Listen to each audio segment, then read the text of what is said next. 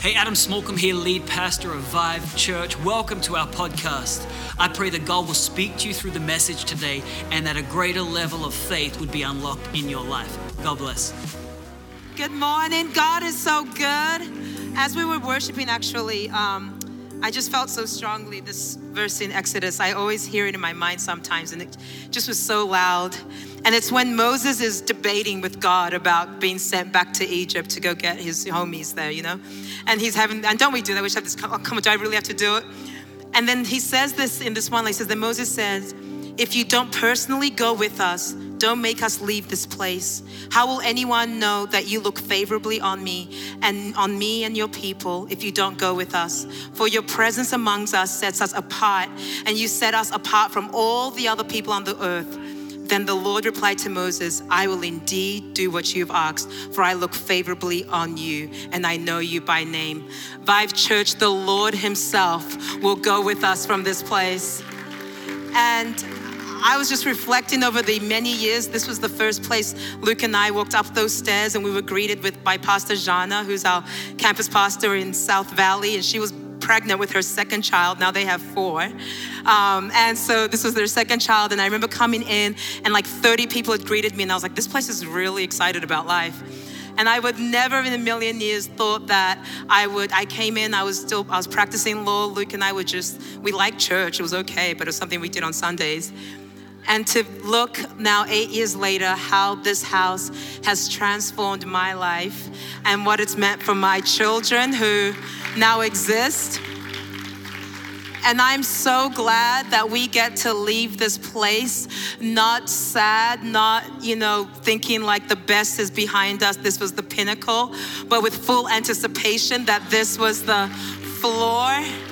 And how many people are grateful for leadership that is going with us to this next decade? That the same Pastor Adam and Pastor Kira that said yes to Vive Church in 2012 are the same Pastor Adam and Pastor Kira that is going with us into the next decade. That as we align ourselves under their leadership, the same Lord that spoke through them is the same God that is coming to meet us there. That he has gone before us. Vive Church, our greatest days are ahead, not because we deserve it, but because he is good and the leadership of this house is good. And so we honor you, Pastor Adam, and we honor you, Pastor Kira, that yes you said in Australia, and those moments you were walking that field, Pastor Adam, and you were praying over this place, and you were seeing, you saw my children, you saw Solo, you saw Clay, and as you prayed and you believed for the countless number of lives, the thousands that have given themselves to this altar, the eternities that have changed, we honor you in this moment and say the best is yet to come. Greater is coming. And so Vive Church, I don't know about you, but I am fully expecting with anticipation what's ahead. And so today on our final installment in the JCC, the final preach for 38 minutes and 42 seconds, we're gonna look at a topic that some of you may have avoided, to be honest, because it's not very, like feel good if you really think about it. But I am determined today that if you are far from Jesus, today you make the decision to come to him. And that if you grew up and you've said yes to Jesus and he's your Lord of Savior, today is the day that you leave here with more fervency in your bones than ever before to spread the message of Jesus Christ. And so let's look at Matthew chapter 25, verse 31. The final judgment, dun dun dun. That's what it's titled in my Bible. Matthew 25, 31. But when the Son of Man comes in his glory and all the angels with him, then he will sit upon his glorious thrones. All the nations will be gathered in his presence, and he will separate the people as a shepherd separates the sheep from the goats. And he will place the sheep on his right and the goats on his left. Then the king will say to those on his right, come, you who are blessed by my Father, inherit the kingdom prepared for you from the creation of the world. For I was hungry and you fed me. I was thirsty and you gave me a drink. I was a stranger and you invited me into your home. I was naked and you gave me clothing. I was sick and you cared for me. I was in prison and you visited me. Then these righteous ones will reply, Lord, when did we ever see you hungry and feed you, or thirsty and give you something to drink, or a stranger and show you hospitality, or naked and give you clothing? When did we ever see you sick or in prison and visit you? And the king will say, I will tell you the truth. When you did it to one of the least of these, my brothers and sisters, you were doing it to me. Then the king will turn to those on the left and say, away with you, you cursed ones, into the eternal fire prepared for the devil and his demons. Today we're going to look at hell and the devil. And in this installment, we are going to go and make sure that we have, leaving this place, a deep theological understanding about hell and the devil that will leave you not only wiser, awake, alert, but also empowered to take down the demonic forces of this world. So let's pray. Father, I thank you that you're in this place. I thank you that you are here so strongly, that your presence, your holy presence is in our midst. We thank you, Lord, that your word was true yesterday, today, and forevermore. That as the word is preached, let truth reign in our hearts. Let truth bind any distraction. Let truth remove any blindness. Let the truth of your word resound louder in our minds. I thank you, Father, that you are speaking so clearly. And I pray, Father, that we have ears to hear what the Spirit of the Lord is saying to the church. In Jesus' name I pray. Amen. Amen. Amen. Amen. Well, why don't we take a seat? Because I have a seat too. But you can high five your neighbor, and I'm going to sit for a little bit. But I have a feeling I won't be sitting long. So when Pastor Adam asked me to preach on hell and the devil, not gonna lie, I was like, oh my gosh, that's a pretty heavy one. You sure you don't want me to preach about chain breaking and the anointing of heaven? And he said, nope, you got hell and the devil. And I said, yes, sir. Yes, sir, I will accomplish it. So I will preface this by saying, come back next week. We'll have a brand new building, new carpets, fresh paint. It'll be about heaven. It's going to be glorious. Let's go.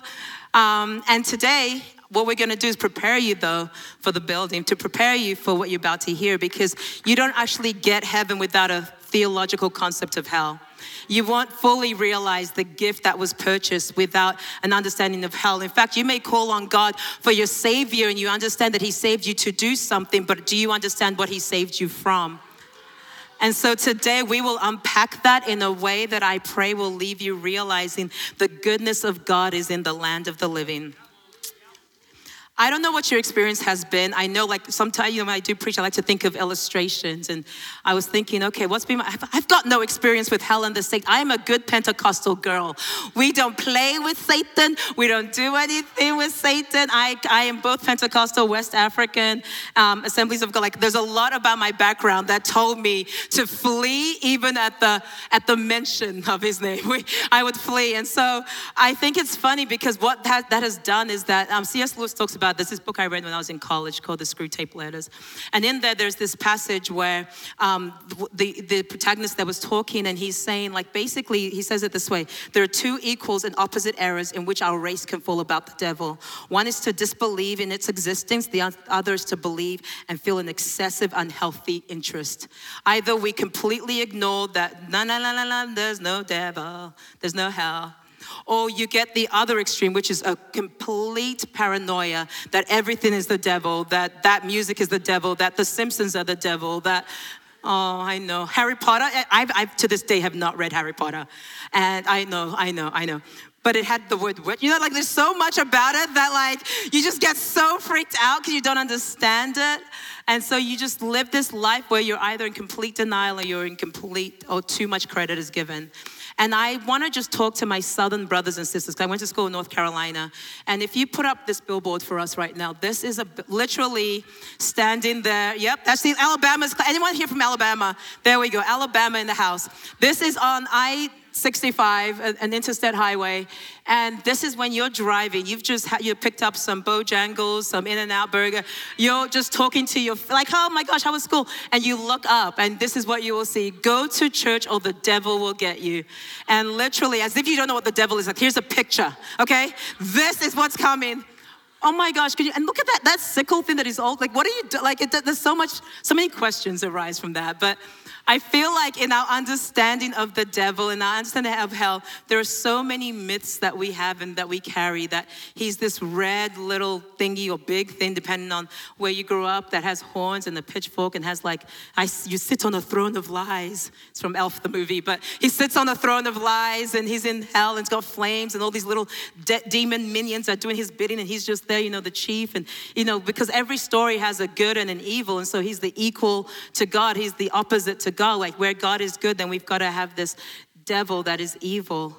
And we prop him up in a way that is actually disproportionate to who he is. And so I'm going to try and unpack for us a good understanding of exactly who he is. And in doing so, I am praying that I bust open some myths about where hell is, or what Satan looks like, or that he's all powerful. As we go through, take notes, take the scriptures down, do your own study so that you can walk with confidence, understanding that devil has tried to pull a fast one on the saints. He's tried to pull a fast one on the world. And there's actually a very clear reason why he wants us to be a little bit confused or deceived or naive about his existence. To understand really what's going on, I'm going to paint the picture of eternity into 3 acts. So God has been writing the story of humanity. He's been writing the story of our redemption, and I will break it down into 3 acts. The first act being the beginning. And in the beginning, God created the heavens and the earth. And you read this in Genesis 1:1 at the very beginning of the Bible. Go figure. And in that beginning, we learn a couple things from that one line, is that there were 2 realms. There was the heavens and there were the earth.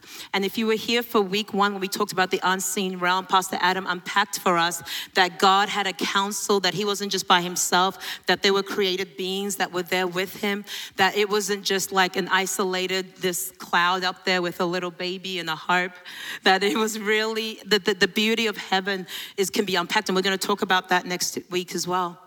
But there was the reality that he created the earth, and on the earth he took from the dust and put man in it and said, you are going to be fruitful and multiply, subdue the earth and fill it. And basically he gave man the commission to take what is happening in the heavens and spread it on the earth. And he starts with a plot of land that he calls Eden. And he says, okay, here you go. I'm going to put you in Eden, and your job is to create this all over the world.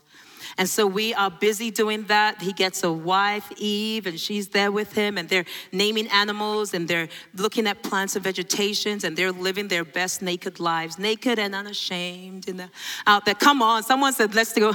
Okay, Pastor. All right, have a moment for that. Okay, moving on. And so they're just living their best lives in Eden. And then usually we pick it up in Genesis 3, which is what I would say commences Act 2, that I'll title The Present, which is the current realms that we have in existence today. And we begin it with Genesis 3, where we see Eve. Usually we, boil it down to Eve ate a piece of fruit, and now we're all damned for all of time, and then we're going to hell. And that's pretty much when you summarize what people think when they hear the story about the fall of man. But I actually want to go further behind a little bit. And the first thing we actually see is this creature called the serpent.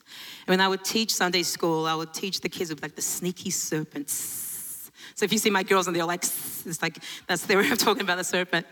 But the serpent we come to understand as you read scripture is the devil. And the devil goes by various names. He's known as Satan. And the word Satan in Hebrew means the adversary or the accuser. It tells us in the Bible that he's the accuser of the brethren. He's like the worst district attorney of all time. He's just there telling all your cases, all your faults. And thanks, Pastor Adam. I really thank you. And he's just there accusing, and he goes by all these different names. He's known as the devil, the serpent, Beelzebul, the ruler of the world, the prince of power of the air, and the evil one. But did you know that he wasn't always called Satan? That every villain has an origin story.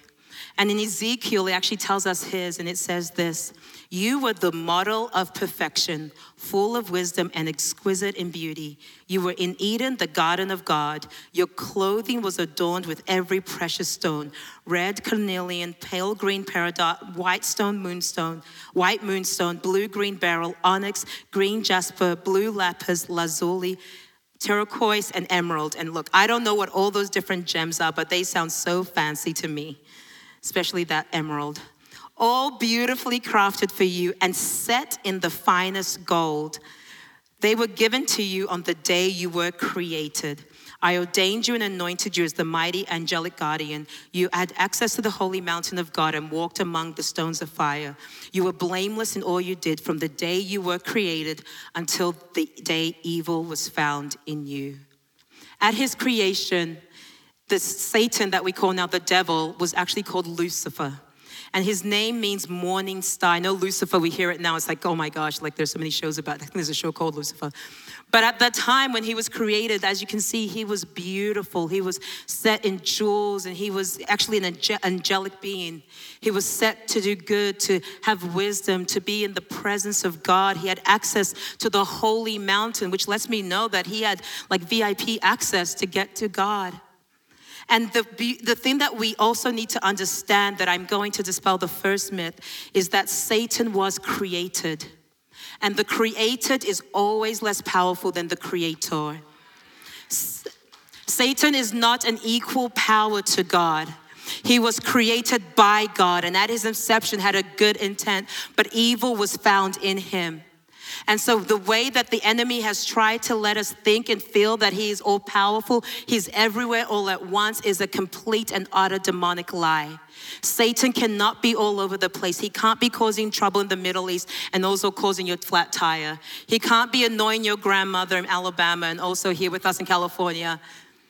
Sometimes some of the evil that we see is the result of satanic work. It is the result of him, and he works at the high levels of government. He works in the airwaves. He works through media. He does work on a large scale, but your day-to-day troubles in life is not because of the devil. The devil did not cause you to lose that job. The devil did not cause you to gain weight. The devil did not cause you to lose that relationship. It wasn't the devil's fault that you disregarded what the word of God said and did what you wanted to do. It is not the devil that did it.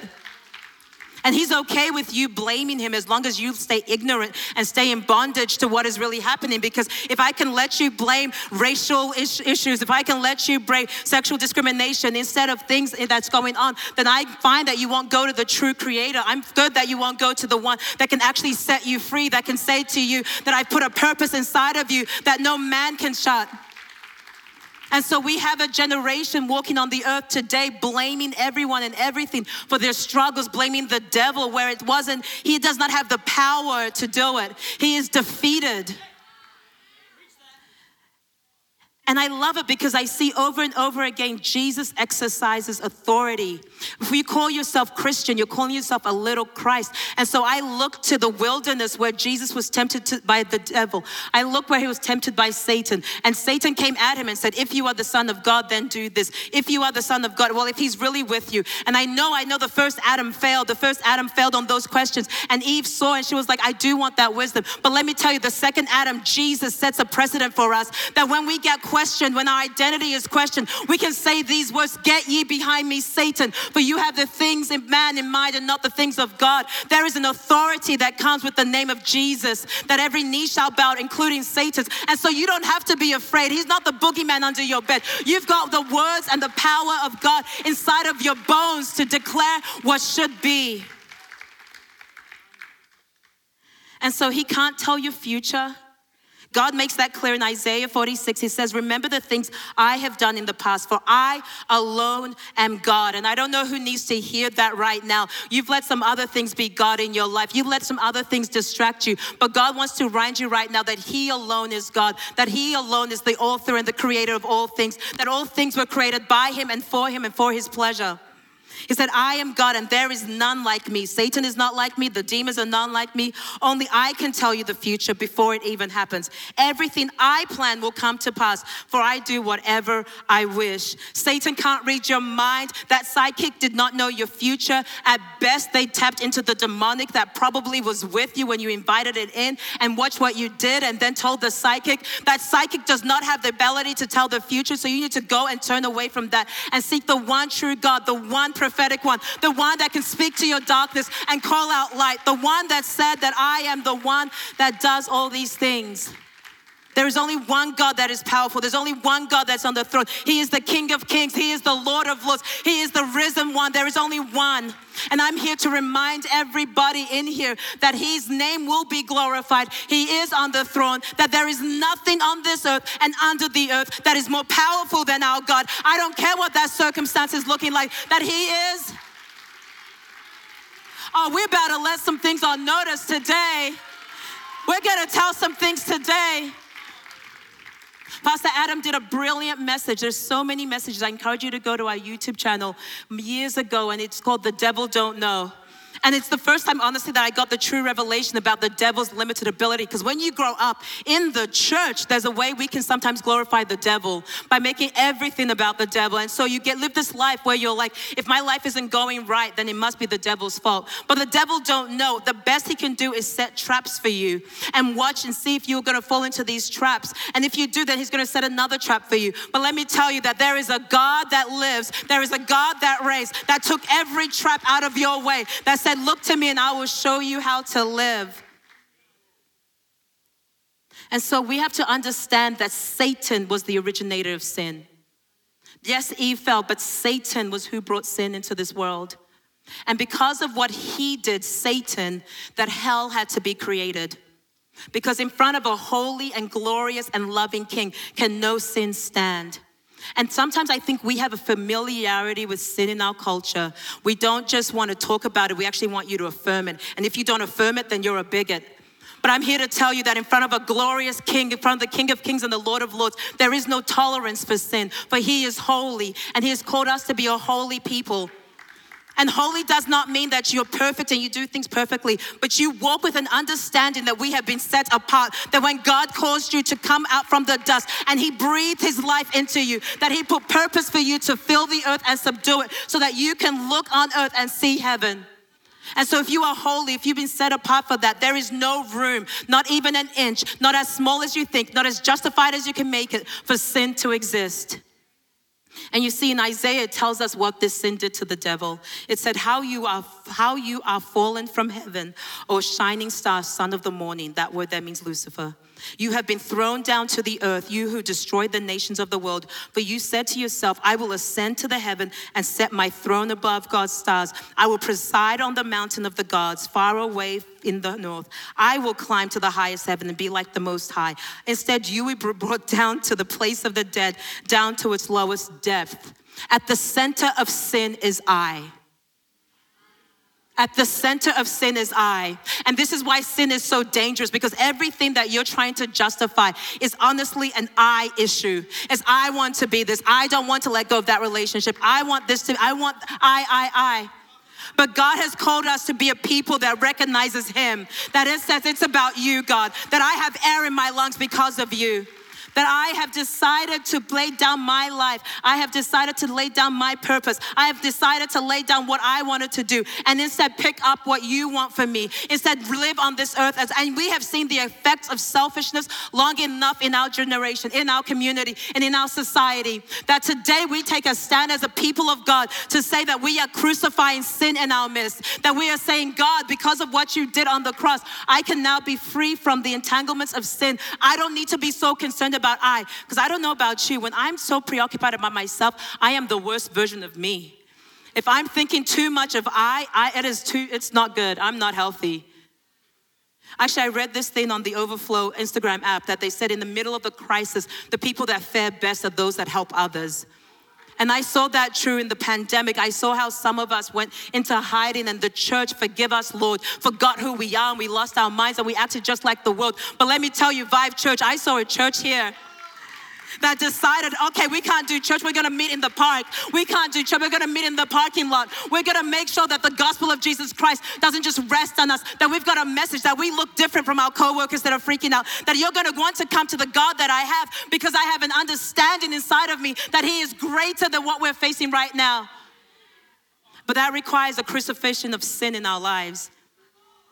And a lot of the times, I know some of us can look at this and think, okay, I understand you had to create hell to get rid of sin, and the devil and, Hitler and Stalin, all these really, really bad people should go there.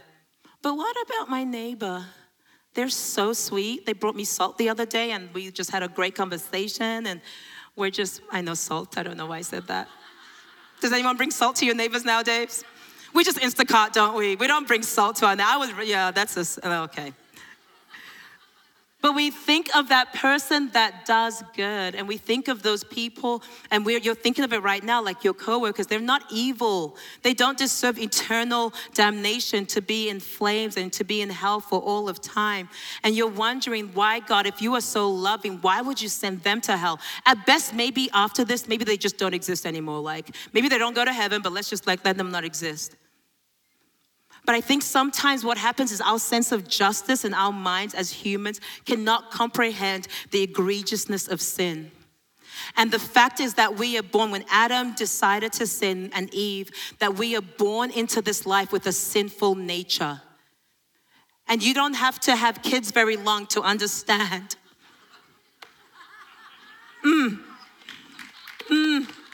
As beautiful as our children are, they remind me, oh yes, our baseline, our status quo is not good. We're not inherently good. I have to tell my daughters all the time, hey, be nice to your sister, be kind. I came down the stairs, and as I was coming down the stairs, Eliana just goes and whacks Araya. And she looked at me and definitely with the look of, you weren't supposed to be here to see that. And I said, come here. And I go to spank her, and then I'm like, but I'm spanking because I'm mommy, and you shouldn't hit. And it was a whole thing. But let me tell you that when you look and you see humanity on its display, we are not good. Any good that we see in humans is because of God.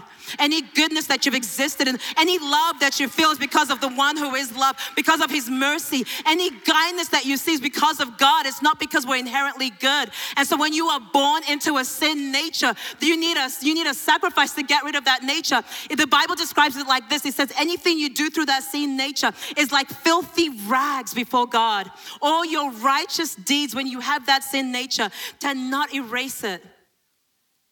And we don't understand this because we don't fully comprehend. But sin is not just the act itself. Sure, maybe I'm sleeping around and it's consensual and all these things. But it's not just that you're sinning with the people here, but you're sinning against God. And when you understand the recipient of sin, that's when the severity of it becomes. When I was little, I don't know if there are any animal rights activists. I have repented. I understand every life is valuable. But I would get a magnifying glass and I would burn ants. Oh, wow. Ministry team, I just want to, okay. But I would burn ants, and I don't know, it was like my way of playing God and be like, I decide who lives and who dies. Like, it was this power trip I would get. And, because the sun, and honestly, I was just a curious scientist of just like using the sun. And we can laugh because, it's an ant. But if I told you I did that to worms and I would cut them in half, then yeah. It would elicit a little bit different response. And if I said, well, I did that same act, I would burn and I would cut in half a puppy, then we're not as much, it's now getting more severe. And if I said, actually, I did that to children and babies, then it would be the most horrendous thing. And that's just to humans. That same act has severity depending on who the recipient is. So when we sin against a God who created everything, the God of the universe, who is infinitely holy, infinitely pure, infinitely good, infinitely just, it is an extreme act to sin. An extreme act of sin requires an extreme act of punishment. But Jesus. You see, Jesus steps onto the scene and he says that I'm looking at these people, and there is not an act on earth, there's not a way in the heavens that you're going to able to do good enough to cover even one sin. And if we're honest with ourselves, some of us have been sinning and sinning. And Jesus, the Pharisees are trying to act like, we've been doing all the laws. And he says, hey, even if you look at a woman lustfully, you've already committed adultery. That's how stringent the laws to be pure before God is. Your thoughts have to be pure 100% of time. Your heart, every posture. There is no way we can do it. No matter how good you are, no matter how kind your acts are, there's always a selfish nature. And so I love it because God in this moment, by showing us the severity of hell, by showing us the severity of sin, then shows us the severity and the extremeness of his grace for us, his compassion for his children. And it's, there's a song AC/DC, an Australian band, wrote, and it was like a rock song, right? And it's talking about, I'm on the highway to hell. Highway to... All the saved people are like, I never sang that. I was singing saved and sanctified songs. Amazing grace. That's where I was. I was in the amazing grace. But for those of us that dabbled in the secular music, there was this song, and it's funny because, we think sometimes that it's God that places people on, and he just picks like, okay, you go on this highway and you go to heaven. And no. The reality is that all of us, the condition that we were on, because of the sin nature we have, we were on that highway to hell. And God looked at that and said, oh my goodness, I'm not gonna let them go there. Actually, I just remembered something really, really cool. Turn with me to Genesis 1. Let me prove this to you in the word. Because I can tell you all I want, but God just showed me something. So when Genesis 3, when the Adam and Eve, they sinned, right? They eat the apple and they eat from the knowledge of good and evil. Then they know that I talked about that before. But there was also another tree in there. And it was the tree of life. And what God does, look at it in Genesis 3. Let me actually just read it so you don't think I'm making it up. It says this. Then the Lord said in verse 22, look at the human beings have become like us, knowing both good and evil. What if they reach out, take fruit from the tree of life and eat it? Then they will live forever. And what God does in this moment, he takes them out of the garden and he puts a cherub in front and to guard it. Because he says, I need to have a plan in place so that your state does not stay like this forever. So the same God that already put a plan in place in the Garden of Eden so that you will not stay eternally damnation to hell is the same God that is meeting us today that has put this into motion. He does not send people to hell. He rescues them from hell. God then enacted the greatest rescue mission known to earth. And he said, I will become flesh. And let me tell you, Jesus did the only representation that matters. I know we've got this a catchy phrase right now, representation matters, right? And we can talk about that. But I look at Jesus Christ and I remind myself that is the true representation that matters. That says, I am going to become like you so that I can die the sin that you were supposed to die. I can become like you so that I can pay the sin that you will never be able to pay. That I will take upon me, it says, the full wrath of God was turned onto Jesus Christ so that we could not experience it, so that we can live free. You see, God did not put us on the highway to hell, but he certainly built an off-ramp. And the off-ramp was a cross. And he said that if you are going to go to hell, you're going to have to climb over this cross to get there. Because I'm going to make sure that you understand that I am so intent on making sure you don't go. It's not just a little ramp. He said, I'm going to put my son himself. I'm going to send my divine one to come down and to die for you. You see, Jesus changes everything. And if he hasn't changed everything in your life, then I'm going to give you a moment to respond so that he can change again. He can realize inside of you again that he is the author, he is the perfecter, he is the one that when we sing to the King of Kings, he is the one that we're praising because we understand what a wretched man I am, what a wretched woman I am. If it was not for the Son of God, if it was not for the Lord who was on my side, who was rooting for me, who said, get off that highway. If it was not for God that said, I'm going to send an escape plan. Oh, I know some of us in here have a testimony of how God took us from depression, how God took us from our deepest, darkest pit, how God has taken us from the pit of hell itself and set our feet on solid ground. See, what we do at Vive Church isn't cute church. It isn't a feel-good message. It's not just for us to be able to get together and check off being good. I've explained. We can't be good enough for God. What we do at Vive Church is a people that come together and acknowledge the only name that is able to do all that we want him to do, the King of Kings and the Lord of Lords, that we come as priests and make our offering before the only one. We bring ourselves, we bring our tithes, we bring our talents, we bring our time, and we lay it down and say, you are worthy of it all. You are worthy of the all. Holy, holy, holy.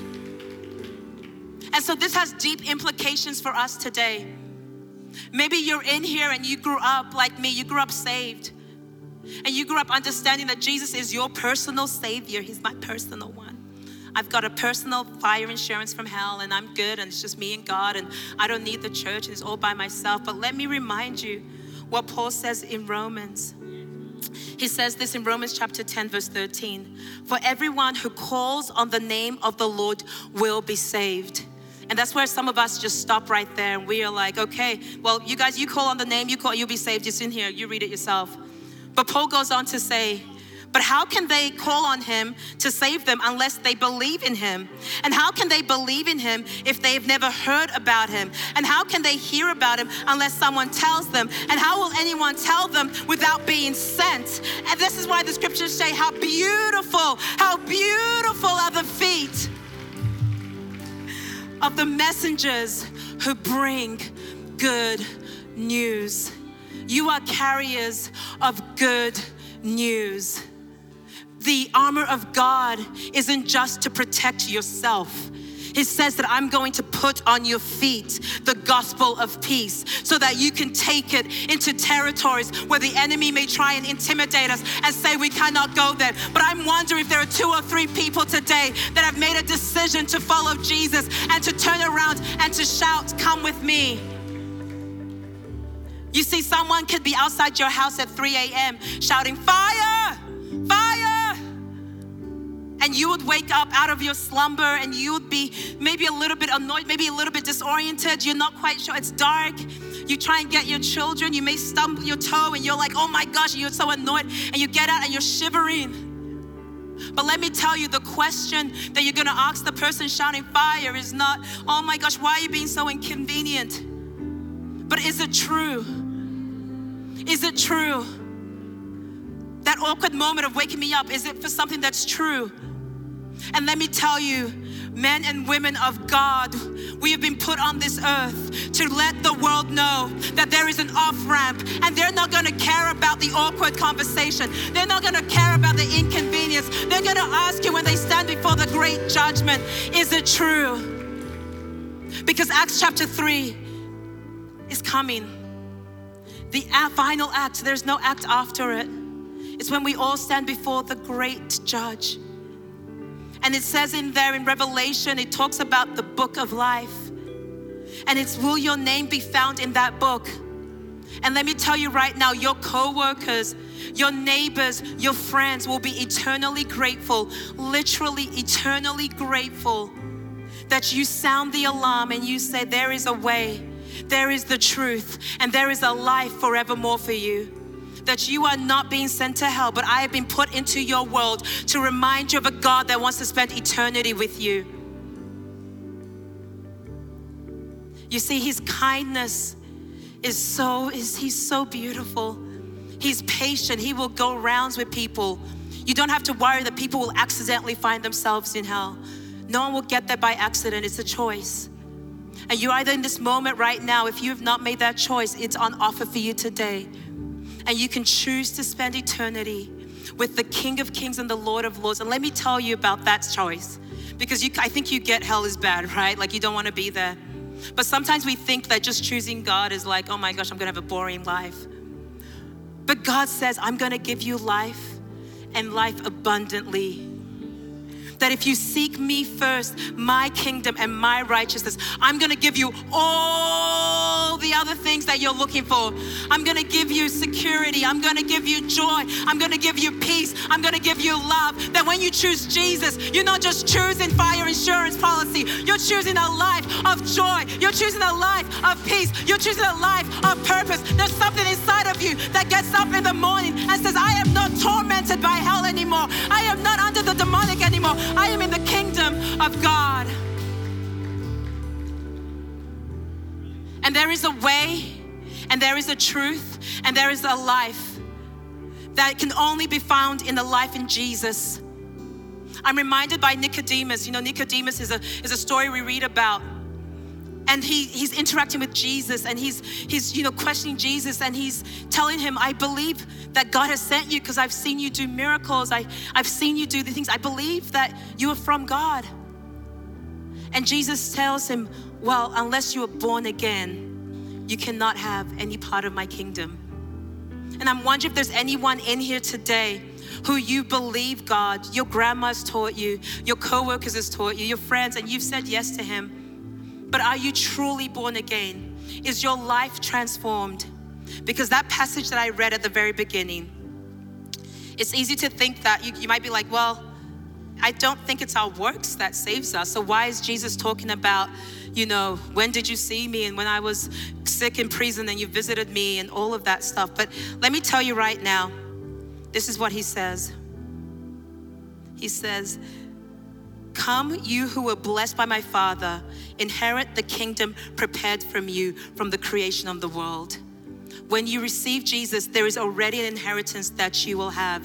But what Jesus is unpacking here is that a life that has put their trust in Jesus doesn't just look like it, but actually acts like it. Doesn't just think it, but their feet are doing something. That they are going to find those that are thirsty and offer a drink. That they're going to find those in prison and go and visit them. That there is a response that our salvation elicits inside of us that requires us to be mobile. That there is a mobilization to the kingdom of God. And Church, on this final Sunday at the JCC, if I leave you with nothing else, is that the salvation of Jesus Christ is for the mobilization of the saints, that we will be on fire, that our feet will have the gospel. Hey, I hope you were blessed by that message. We release new content every single week here at Vive Church. And so if you don't want to miss any of it, I would encourage you, go ahead and subscribe. Also visit our website, vivechurch.org, to stay up to date with everything that's happening in the life of Vive Church. God bless you.